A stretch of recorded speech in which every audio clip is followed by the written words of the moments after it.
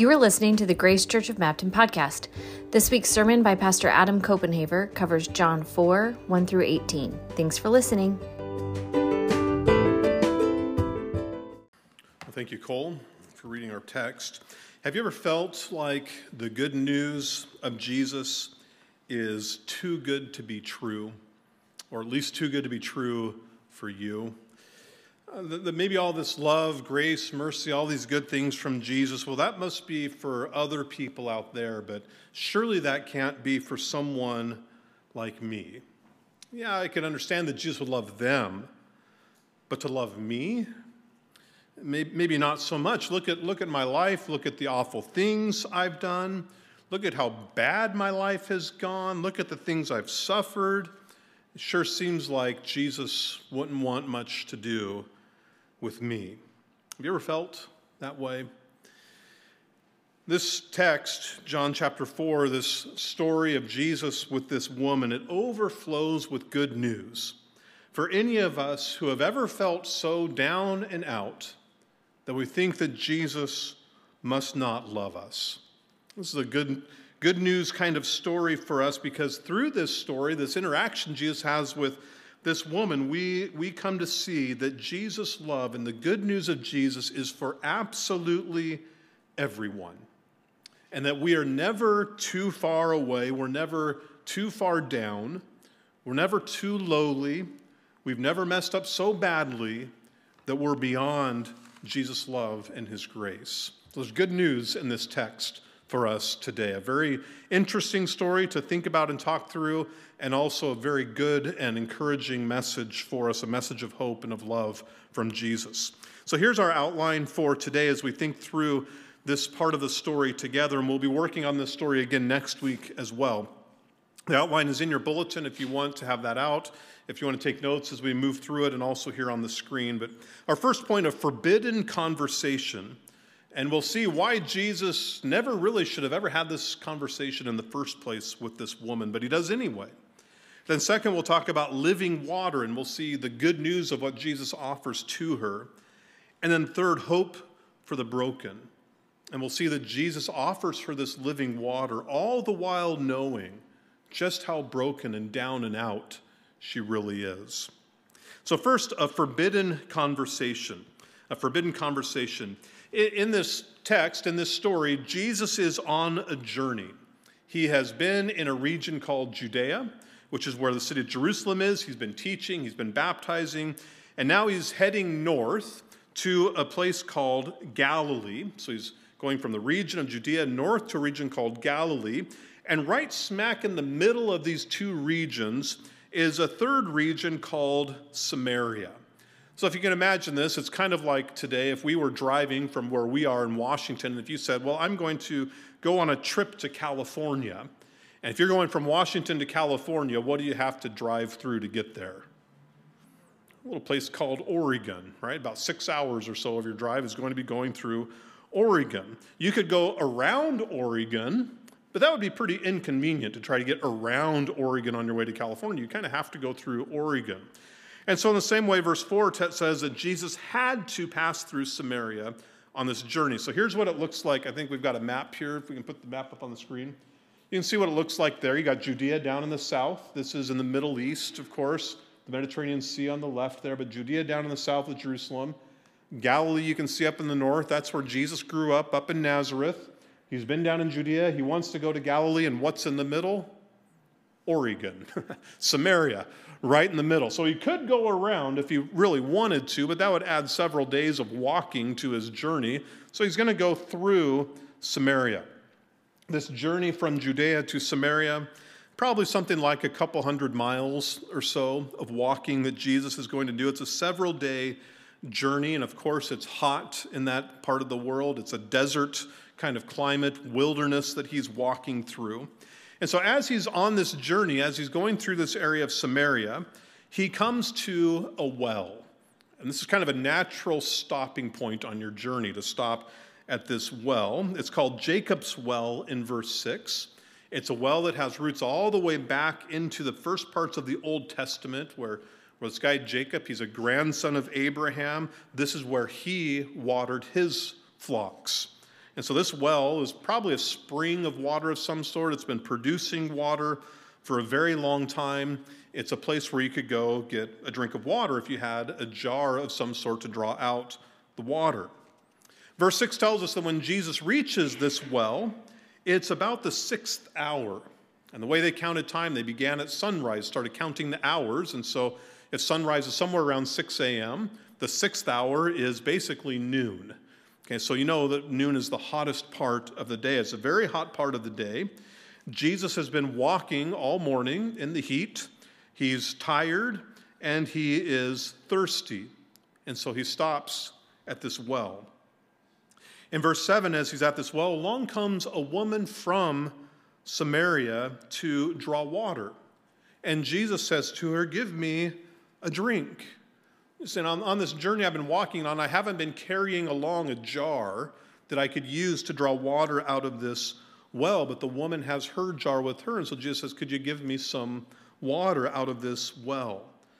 We're told in verse 8, Jesus, he's alone at this time. His disciples had gone ahead of him into the town nearby to buy food. The well is outside of town. People are walking out of town to draw water like this woman is. And so all of this seems like a very natural, reasonable kind of conversation to have. Jesus is on the road going north. People travel this road. There's a well there. There's a woman coming out. Naturally, a thirsty traveler would ask a local person to help them get some water. But notice the woman's response in verse 9. And here's where the story starts to take an interesting turn. The woman, we would expect her to say, "Oh, sure, let me get you some water." Like, of course you would ask. Of course I would give you water. But look how she responds in verse 9. She says, "How is it that you, a Jew, ask for a drink from me, a woman of Samaria?" She's shocked, stunned. This is unexpected. When she approached this well and saw Jesus there, she never expected him to ask this question. "You're a Jew," she says. "I'm a Samaritan. How could you ask me for a drink?" And then John, who's writing this story, he gives us a little piece of helpful information. In the end of verse 9, he gives a little explanation. "For Jews have no dealings with Samaritans." Jews have no dealings with Samaritans. And John is actually probably, if anything, being kind when he says it like that. It's a bit of an understatement. And in reality, Jews and Samaritans at this time, they had a long history of several hundred years of hating one another. The animosity between Jews and Samaritans, it reached back about 1,000 years before the days of Jesus. This is like history from even Jesus' day. 1,000 years before this interaction, in 1000 BC, this conflict started between these two groups of people. And what had happened, just to give you a brief summary here, a little historical background. But what had happened, if you go back to that time, you have King David, king of Israel, and then shortly after King David, the nation of Israel split into two kingdoms. And you had what was called the northern kingdom and the southern kingdom. And if you remember the map, the northern kingdom is basically where Samaria is on that map in Jesus' day. The southern kingdom is basically where Judea is. So two kingdoms. And then a couple hundred years later, another kingdom called the Assyrian Empire conquered the northern part, that land of Samaria. Assyria came in, this is like 800 BC, conquered the northern kingdom. Is a judgment from God upon them and so on. And the Assyrians, here's what the Assyrians did. They said, they're a pagan nation, the Assyrians are, and they said to the Jews who lived in that northern kingdom, "We want you to become Assyrians. And here's how we're going to do that. You, Jewish people, are going to marry Assyrians. And you're going to have babies who are half Assyrian and half Jewish. And then they are going to marry Assyrians. Your children will marry Assyrians, and they will marry Assyrians. And you give it a few generations, and what's happened to your Jewish heritage and ethnicity? Well, it's basically gone, disappeared. And this is what happened. They intermarried for a few hundred years. Those Jews intermarried with Assyrians. And so by the time you get to Jesus' day, you have two groups of people. You have the Jews in Judea who never intermarried like this. or at least this is their pride, their boast, their claim, that they are fully Jewish. Their ancestors were always faithful to God. Their blood is 100% pure, and we know it and we're proud of it. And then you have the Samaritans living in Samaria, and they have mixed blood. Generations, hundreds of years of generations of Assyrians and Jewish ancestry and ethnicity all blended together in their heritage. And so, of course, the Jews looked down on the Samaritans. They despised them. You're lower than us. You're less than us. And the Samaritans gave it right back to the Jews. And so there are hundreds of years of stories that we won't get into of how the Jews and the Samaritans, how they skirmished and fought and poked at each other and constantly in conflict. The Jews decided, we have the temple in Jerusalem, so you Samaritans, you're not good enough. You can't come into the temple and worship. So then the Samaritans built their own temple. So we'll worship over here then. Well, then they like to sneak into each other's temples and desecrate them. We'll bring human bones and throw them into your temple. We'll come, we'll attack, we'll stab and kill your priest today. You know, if you travel through the other persons, the other group's region, you could expect to be at risk. You're going to be despised. You're on hostile territory. You're going to be perhaps attacked or robbed or worse. And so many Jews, actually in Jesus' day, if they were going to take the journey Jesus is taking from Judea up to Galilee, they would actually go out of their way. They would refuse to ever set foot in Samaria. Don't want to have to deal with it. I don't want to have to see those Samaritans. I don't want to have to buy bread from them. I don't want to have to go through their towns. I don't want to drink water from their well. And so their hatred would cause them to go all the way around Samaria rather than go through it. This is the history here. Jews don't have dealings with Samaritans. You avoid them at all costs. They're too far beneath you. You don't interact with them. But Jesus, who grew up as a Jew, seems to have missed the memo. Somehow all of that was lost on him. And he just strikes up a normal, casual conversation with a Samaritan woman. Hey, can I have some water from your jar? And of course, she is shocked. You're a Jew. I'm a Samaritan, don't you know? How can you ask me for a drink? She asks this question of Jesus, but Jesus doesn't give her a direct answer to it. He just keeps right on talking, like, naturally, I talk to you. And he's going to go on to talk about living water. But just in the fact that he strikes up this conversation, already we can see that it's obvious that for Jesus, the boundaries that separate people in his world, they simply don't apply to Jesus. Call it a cultural barrier, call it hostility, whatever it is, ethnicity. The fact that Jews don't associate with Samaritans means nothing to Jesus. Jesus just walks right over that barrier like it's not even there. He shows kindness and love to all people, including in this story to the very person he is supposed to hate, and he loves her. And so the implication of this story, it's already very strong and very clear and coming through that it doesn't matter who you are. It doesn't matter what your background is. It doesn't matter what your ethnicity is, your social status. Jesus simply does not care. He'll sit down with you. He'll talk with you. He'll share a cup of water with you. And so that brings us then to our second point in the good news. Then what does Jesus go on to say to this woman? What does he offer to her? And so our second point now, living water. And we're thinking now about verses 10 through 15, the living water that Jesus offers to her. In verse 10, Jesus begins speaking kind of in riddles, and he begins shifting the conversation away from the literal water in this well and in their jar that they're going to drink when they're thirsty. He begins shifting from that to more of a metaphorical type of water, speaking of a spiritual kind of water and of life that he gives to those who believe. And so he says in verse 10, if you knew the gift of God and who it is that is saying to you, give me a drink, you would have asked him, and he would have given you living water. Jesus says, I know I look like a thirsty, tired traveler because that's what I am. And you have the water jar and access to the water in the well. Naturally, I asked you for water. Jesus says, if you knew who I really am, if you knew what God is ready to give to you through me, you would have actually asked me, and I would give you living water. And now Jesus, he uses this phrase, living water. And there's kind of a bit of a play on words here, because living water, I don't know if we really use this language very much anymore, but if you think of living water, it's kind of the opposite of still water.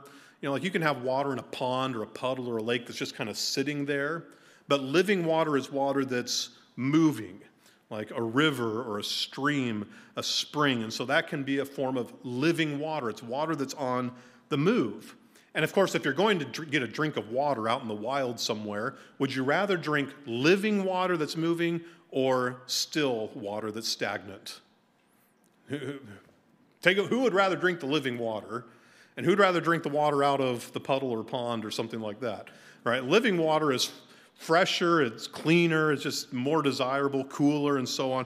And so he's talking about living water. It's water that's on the move. There's a source and a supply of water. But also his play on words here a little bit is that this is also water that gives life. All water sustains life, of course, even literally, but here he's talking about a spiritual kind of life that comes from this water. And so living water, it's a source of water. It's water that gives life. And Jesus says, you would have asked me, and this is what I would have given you, living water.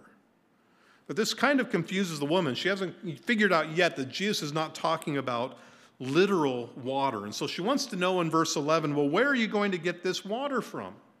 The only source of water here in this part of the wilderness, she says, this part of the desert, is this well. And you don't even have a jar to get water out of this well. Where are you going to get water from? Are you greater than our father Jacob? You're saying for 2,000 years, this has been the source of water. What's your source of water? It's a mystery to her. In verses 13 and 14, Jesus kind of continues on with this riddle, but it's becoming more and more clear that he's talking about spiritual life. So in verse 13, he says, everyone who drinks of this water, this well, will be thirsty again. But whoever drinks of the water that I will give him will never be thirsty again. The water that I will give him will become in him a spring of water, a source of water welling up to eternal life. And so Jesus now, he begins painting a picture here of what we've been seeing throughout the book of John, that Jesus has come into the world to bring life into the world. If you remember all the way back to the opening verses of this whole Gospel of John, in verse 4 of chapter 1, start right off, in Jesus is life, and the life was the light of men. Jesus, he's the Lamb of God who takes away the sins of the world. We've seen he's the one who provides the wine at the wedding feast. Through Jesus, a person can be born again and enter the kingdom of heaven, he told Nicodemus. Through Jesus and believing in him, you'll not perish but have eternal life. And now Jesus says to the woman at the well, I've come to bring you water. Water that will be inside you like a spring of water, a source of water that will fill you up and bring you life all the way to and through eternal life. It will satisfy your soul, Jesus says, the water I give, in such a way that you will never thirst again. Everything you need spiritually, for spiritual life, fullness of life with God now and for all eternity, that's what I've come to give you when you believe in me, Jesus says. The woman at this point still doesn't quite get it. She's still thinking a little too literally. Sir, give me this water, she says in verse 15, so I won't thirst to have to come here again to draw water. She's thinking, wow, that would be pretty cool. Every day I have to come out here and do all this work of drawing water. Wouldn't it be great to never have to worry about drinking water ever again? Have you ever crossed your mind like how nice life would be if you never got thirsty? Wouldn't that be amazing? Anybody with me on that? Okay, just me? Okay, that's what she's thinking. She's thinking literally. But Jesus is trying to get her to think a little deeper. Think more internally. Think of her soul. Think of her spiritual thirst. And so what Jesus does next, very interesting, he points her to her deeper thirst by pointing to her brokenness. And this takes us then to our third point, hope for the broken. Hope for the broken. And now things begin to get real. And this is one of the things that sometimes maybe surprises us a little bit about the Christian faith and about Jesus. That Jesus, he's not afraid to go there, to talk about the real stuff, the big issues, the hard things, the painful things, the things that we're so ashamed of. Sometimes maybe we think, Christians, they should just stay in their lane. Like, love people, hand out water, talk about some spiritual stuff, sure, but stay out of my life. What's my business is my business. Don't meddle.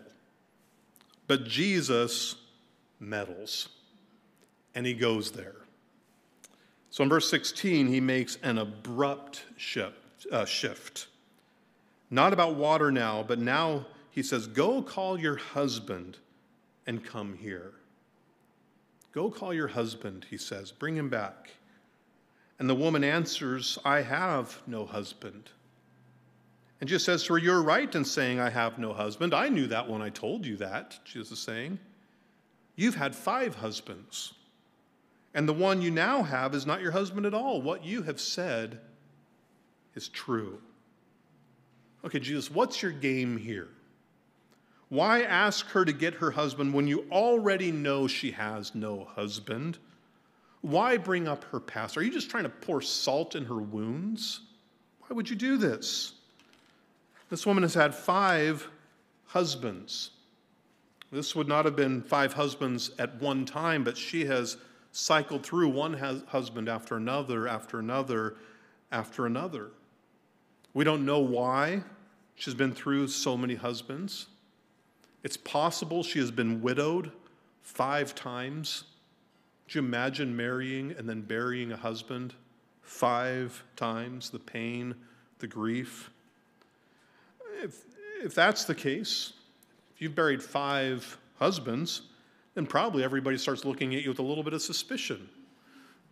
What's wrong with her that her husbands keep dying? Is she sprinkling a little something in their Wheaties in the morning? Or is she cursed? Does God not love her if he keeps taking her husbands away from her? Maybe she's been divorced 5 times. In those days, in that world, wives did not divorce their husbands, but husbands divorced their wives. This would mean that she's pretty good at, if she's been divorced 5 times, she's pretty good at getting guys to fall in love with her and to marry her. But once they've married her, 5 times she's been rejected.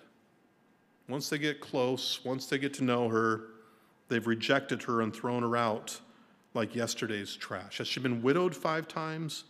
Has she been rejected, divorced 5 times? Some combination.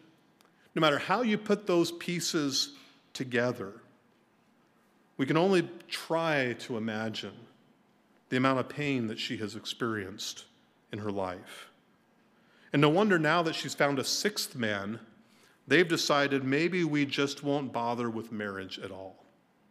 Why bother with marriage if he's just going to die and I'm going to have to bury him? Or he's just going to divorce me anyway. And so they're living together unmarried. And that's a relatively common thing in our world today. It's kind of broadly acceptable in our world today. In that world, is a very shameful thing to do. To give yourself to a man who won't even commit to you in marriage. Very shameful. She would have been an outcast in her society, the lowest, the most despised woman in town in all likelihood. So what has Jesus done here? Go call your husband. You're right, you've had 5 husbands. Now you're with a man who's not your husband. He has just outed her deepest hurts, her greatest shame, and put them right in the middle of the conversation. And Jesus is saying, look, you can't hide from me. I see you. I see through you. I see all the way into your soul. And you're a thirsty person, Jesus says. And you know it, and I know it. You've been trying to satisfy something in your soul, a thirst in your soul with men. Just one more marriage. Just one more man. Next time it'll all work out and I'll be satisfied. But it's not been working for you. Back in the Old Testament, in the book of Jeremiah, God had a message for the people of Israel through Jeremiah the prophet. And in Jeremiah chapter 2, verse 13, here's what the Lord said to his people. This is Jeremiah 2:13. God says, "My people have committed two evils. They have forsaken me," he says, "the fountain of living waters, and they have hewed out cisterns for themselves," more or less dug wells for themselves, broken cisterns that can hold no water. Two sins, the Lord says. The first is rejecting God, who is the fountain of living water. And once you've rejected God and the water he offers, the life he offers, then the second sin follows naturally when we've rejected him. We go out and dig our own cisterns. I'm going to find my own source of water that will satisfy my soul. But the wells we dig, the cisterns we chase, the water we go after, they're broken. They don't hold water. They don't satisfy us. And that's what the Samaritan woman has done. She has spent her entire life digging her own well, looking for what will satisfy her soul. But the more she digs, the more times she gets married, the worse it gets for her. And Jesus says, "Come to me, and I'll give you the water you truly need, water for your soul so you will never thirst again. Living water that goes so down deep into you that it becomes like a spring of water that never runs out, that goes all the way to eternal life.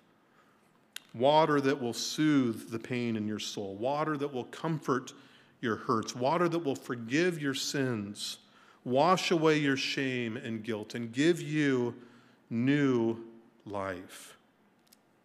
The Samaritan woman, she's a broken woman. And Jesus goes straight to her brokenness, and he gives her hope. Good news of living water. And Jesus does it in such a way that this woman does not feel judged by him. She doesn't feel shamed. She feels overwhelmed with the goodness of his love. And next week, when we continue in the story, we'll see that how this woman responds, that she goes running into the town and calls out to everyone, "Come see a man who told me everything I ever did. Could he be the Christ?" This is good news to her. This guy knows everything I did. And then what she doesn't say, but it's implied, "And he loves me.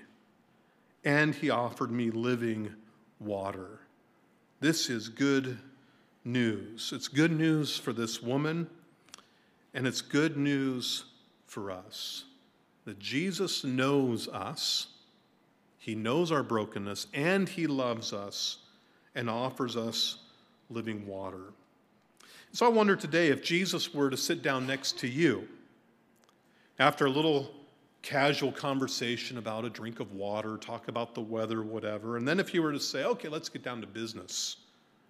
Let's get to the real stuff in your life." I wonder what he would talk about for you. Where he says, "I already know, because I know you. And so let's just put it on the table and call it what it is." Where's that broken well in your life that you've been digging rather than turning to Jesus for living water? What have you been chasing in hopes that it will satisfy? But you know, if you're honest, it's never really worked, and you're not satisfied. Where's your brokenness? What's your deepest pain? Your greatest shame? What's the one thing in your life more than anything else that makes you feel like you're at the bottom? That you're worthless, that you're trash. People who, if anybody knew this about me, they would want nothing to do with me. What are those things that Jesus would want to talk about? And then here's the good news for us. Jesus already knows. He already knows those things. And he still loves you. he still draws near to you, reaches out to you, and says, my living water is for you, to satisfy you and your soul. And he delights to give his living water to everyone, even to the most broken of all people.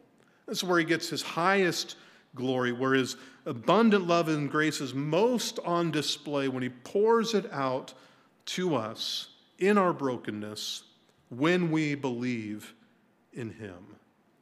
So it's good news. His living water is for everyone, and everyone includes you.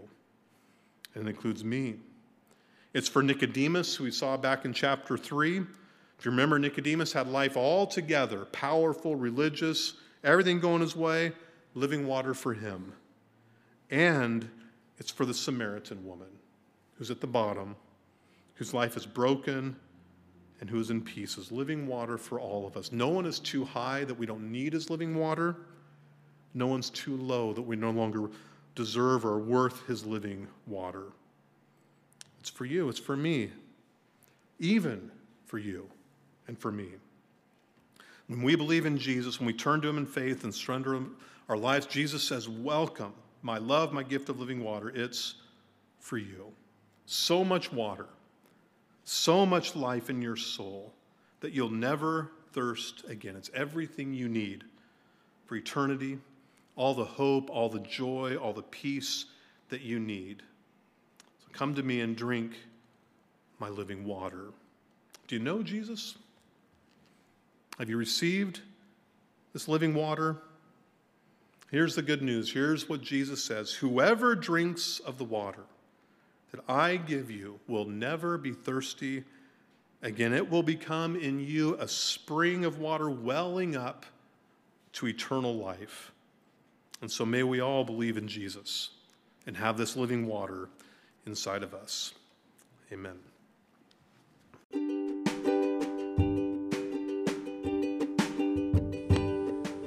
This has been a podcast from Grace Church of Mabton. For more information, visit our website at mabtongbc.org.